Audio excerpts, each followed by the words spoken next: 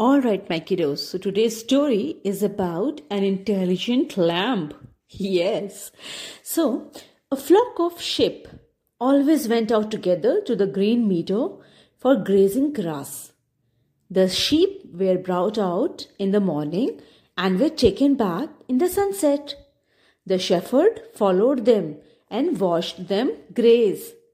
One such day, a little lamb strayed away from the flock as it grazed tall grass.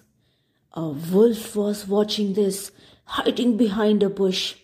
His mouth started watering as he wanted to eat the lamb.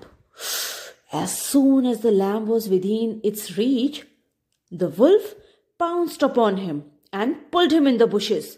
The poor lamb tried to free himself from the wolf, but could not, as the wolf held him tight with his paws.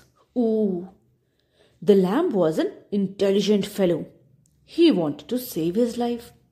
He quickly thought of a plan and said, "I know I'm going to be dead soon, but I have a small last wish.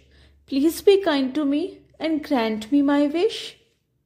The wolf got very curious and asked, "What is your last wish?"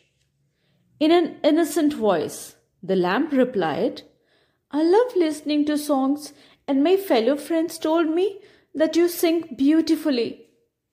This has always been my wish to listen to a song from you. Before you kill me, will you please sing a song for me?" The wolf agreed and sang a song aloud. When the wolf stopped singing, the lamb said, "What a beautiful voice you have. I wish you could sing just one more song for me." The lamb clapped in appreciation to the wolf's song. Nobody had ever praised the wolf's voice earlier. Hearing the accolades from the lamb, the wolf felt very happy. He started to sing at the top of his voice. The sheep and the shepherd were looking for the missing lamb. When they heard the wolf singing, they surrounded the bush from all the sides. The shepherd went inside the bushes and hit the wolf with his stick.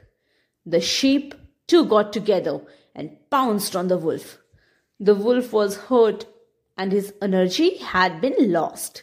He ran away as the lamb rushed to his flock. So what is the moral of the story? A little intelligence can be of great help in times of trouble. Alright? Bye-bye.